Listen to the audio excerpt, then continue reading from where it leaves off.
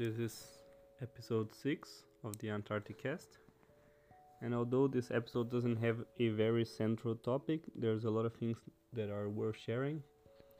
So let's go through some of them. So I'll start with diversity. And I have the impression that BAS is somehow quite diverse, in a sense that you have people from different ages and different origins. You have the biggest gender equality that I ever seen in an engineering company. This is my 4th job. I'm sure there are companies with more, but from my experience in jobs, this is the company that employs more equally men and women. And they have a lot of policies. So this is not a coincidence, right? They put effort and they have a lot of policies in place to support employees.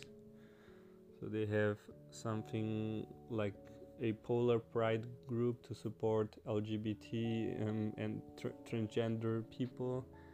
They have a lot of talks about diversity. They have a thing called the pledge, where you can just change something minimal, but you do kind of like a pledge, talking that you commit on supporting people, and then you use a different strap on your badge so people can see that you are a person they might be that you are open to be a point of contact to help people. During the pre-deployment training, which is a training we do before going to Antarctica, so basically everyone that goes to Antarctica does a pre-deployment. It's about a week of talks. They talk a lot about how to behave in the station to minimize conflicts, what is not acceptable, and this could be a lot of things that are covered by law, like legal discrimination you're not allowed to, or age discrimination, gender. There's a lot of things that are covered by the UK law, which are the ones that operate in the base. But also things that are not that clear from the law, but are also important in terms of keeping a better environment. I think you should give respect to that, because it's a lot of effort to it costs money, it costs people's time to organize this kind of talks, and they make sense in a lot of senses.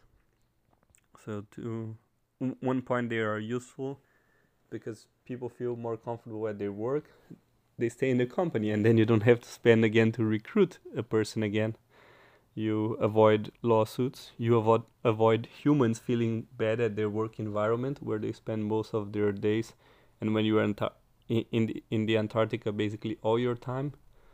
So it's kind of an investment, but it's also a humane way of leading a company, and I think this is really cool. I'm very positively impressed by that. So talking in the pre-deployment training, they have other stuff that for me was quite amazing to see.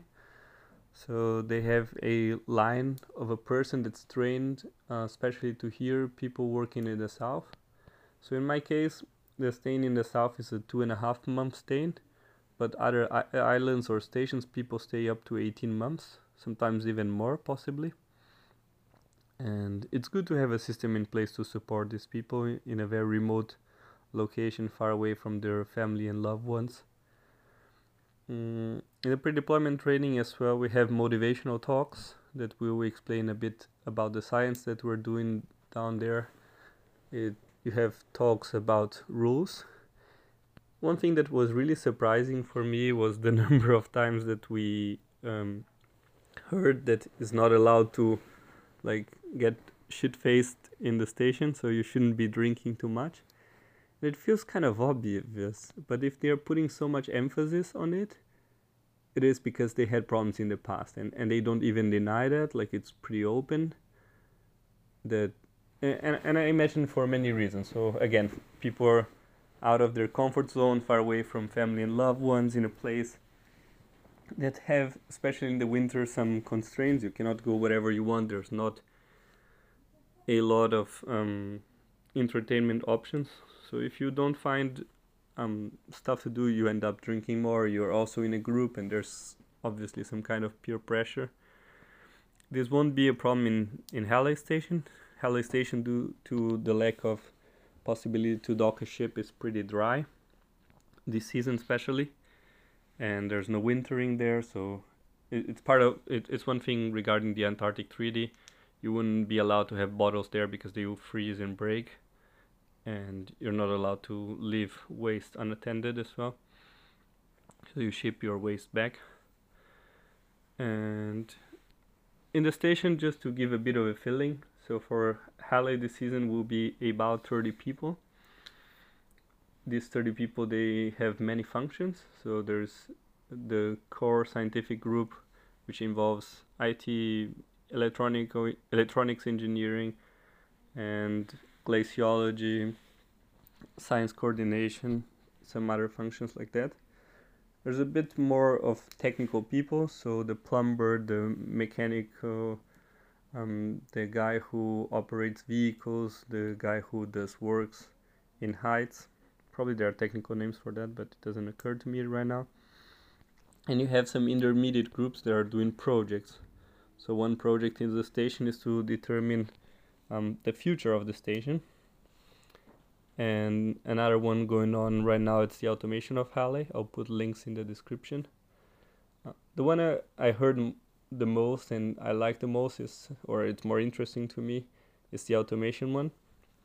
And to give an idea of impact, all polar operations, they are very good for science, but they are often very bad for the environment, which is surprising or not, depending on who you ask. But then you're trying to do science so you can preserve the environment, among other stuff, and then you end up destroying the environment a bit or hurting the environment to do this science. So the automation of Halle, the objective is not an environmental one. The objective is to have, it's a scientific one, so to have the station running 365 days per year, not only in the summer, when it's now possible to have a station manned, but it end up reducing the emissions of the station by 86%, which is amazing. Like whenever you have a company that can do a reduction of 86% of some environmental cost, I think it's quite respectful. It's really impressive. And the way this happens is you have a turbine that is generating power most of the year. The turbine sends telemetry data back to Cambridge, and you have a system of pumps to both refuel the turbine when it needs, or UPSs to restore power during power outages. So you can kind of maintain this. There's a good chance that the second turbine will come as a backup. And I don't know, I think it's pretty cool. First, that you can get the same scientific results, and the second, that you are gonna provide science as a lower environmental cost in a place that it's so fragile in terms of ecosystem, and it influences so much the rest of the planet. So the reason you cannot currently winter in the station is a glaciological reason. So the station sits in a ice shelf, which is basically a floating piece of ice. And that's why if you look at the design of the station, they have modules. So you can understand this piece of ice is a frozen waterfall-ish. So it flows down from the Antarctic plateau, and because it doesn't flow down uniformly, you have kind of differential streams. So the station is constantly having some torsion, and because of snow deposition, you have to raise the station, which is literally raising it. It has some mechanical legs that you can extend, and by doing so, the station goes out of the snow. Otherwise, it would be buried very fast. This was what it happened with the first stations. So now we're in Halle 6. The first ones, Halle 1, 2, 3, 4, they didn't have this design. In Halle 6 was already implemented, but it was not movable. It was just extendable. And then you had this torsion effect from the differential streams in the waterfall, because you imagine it's a large building. Think about a building with 100 meters length, and if the part on let's say on one side of the station have a flow of 1 meter per day, and the other one is half a meter per day, you can imagine that this is either spinning if it's movable, or it's like having some torsion if it is movable. It's yeah, no, if it's fixed, it's having some torsion, and if it's moving, it's like kind of spinning. So it's good that you can realign your modules, and that drove a bit the design of the station.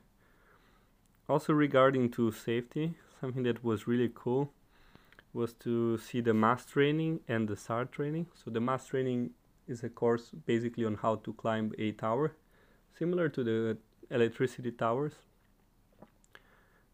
but in our case it's towers where you're going to put either experiments or weather radars or other scientific gear.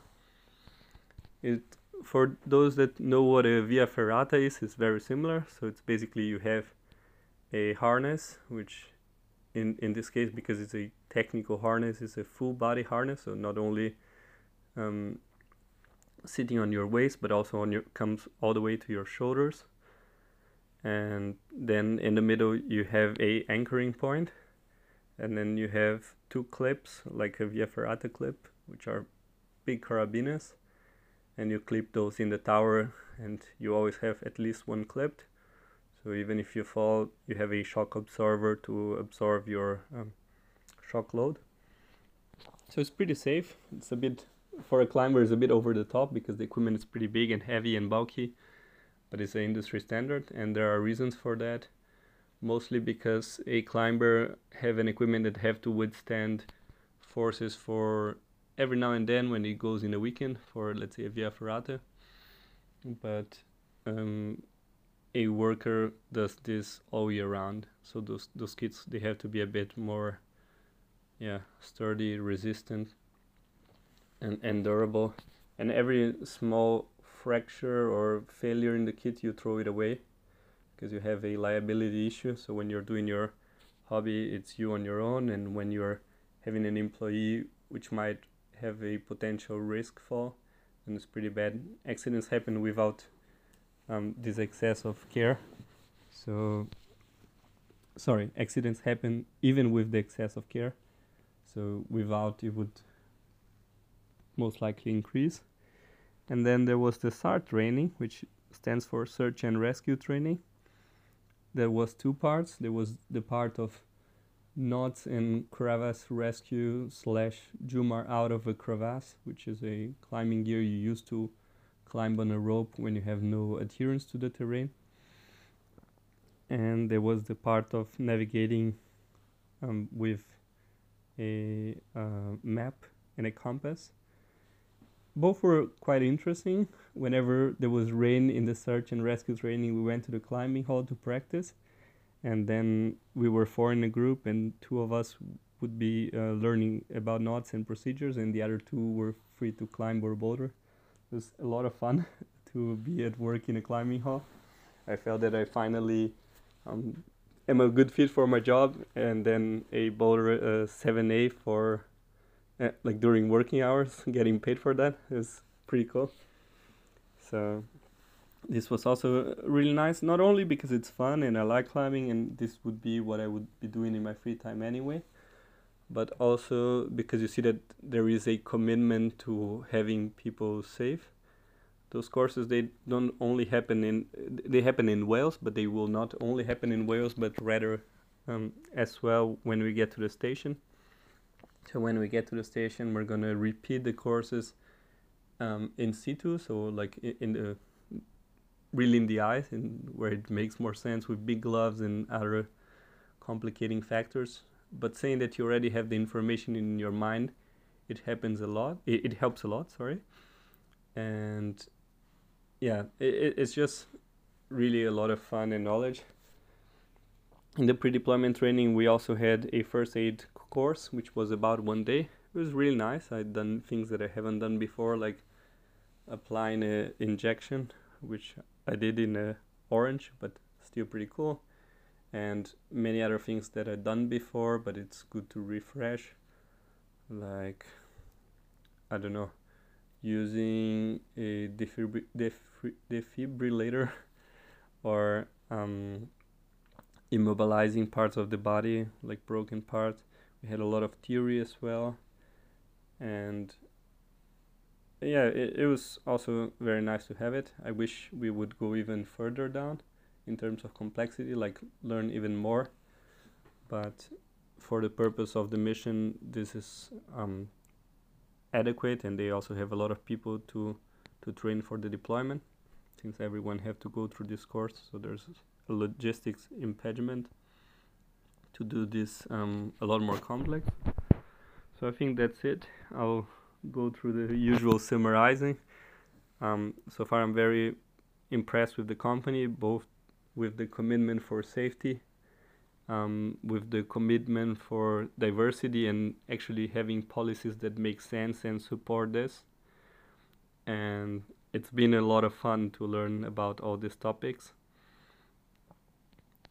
And yeah, I hope to learn more and bring more interesting contents in the future. As always, thanks a lot for listening, and see you in the next one.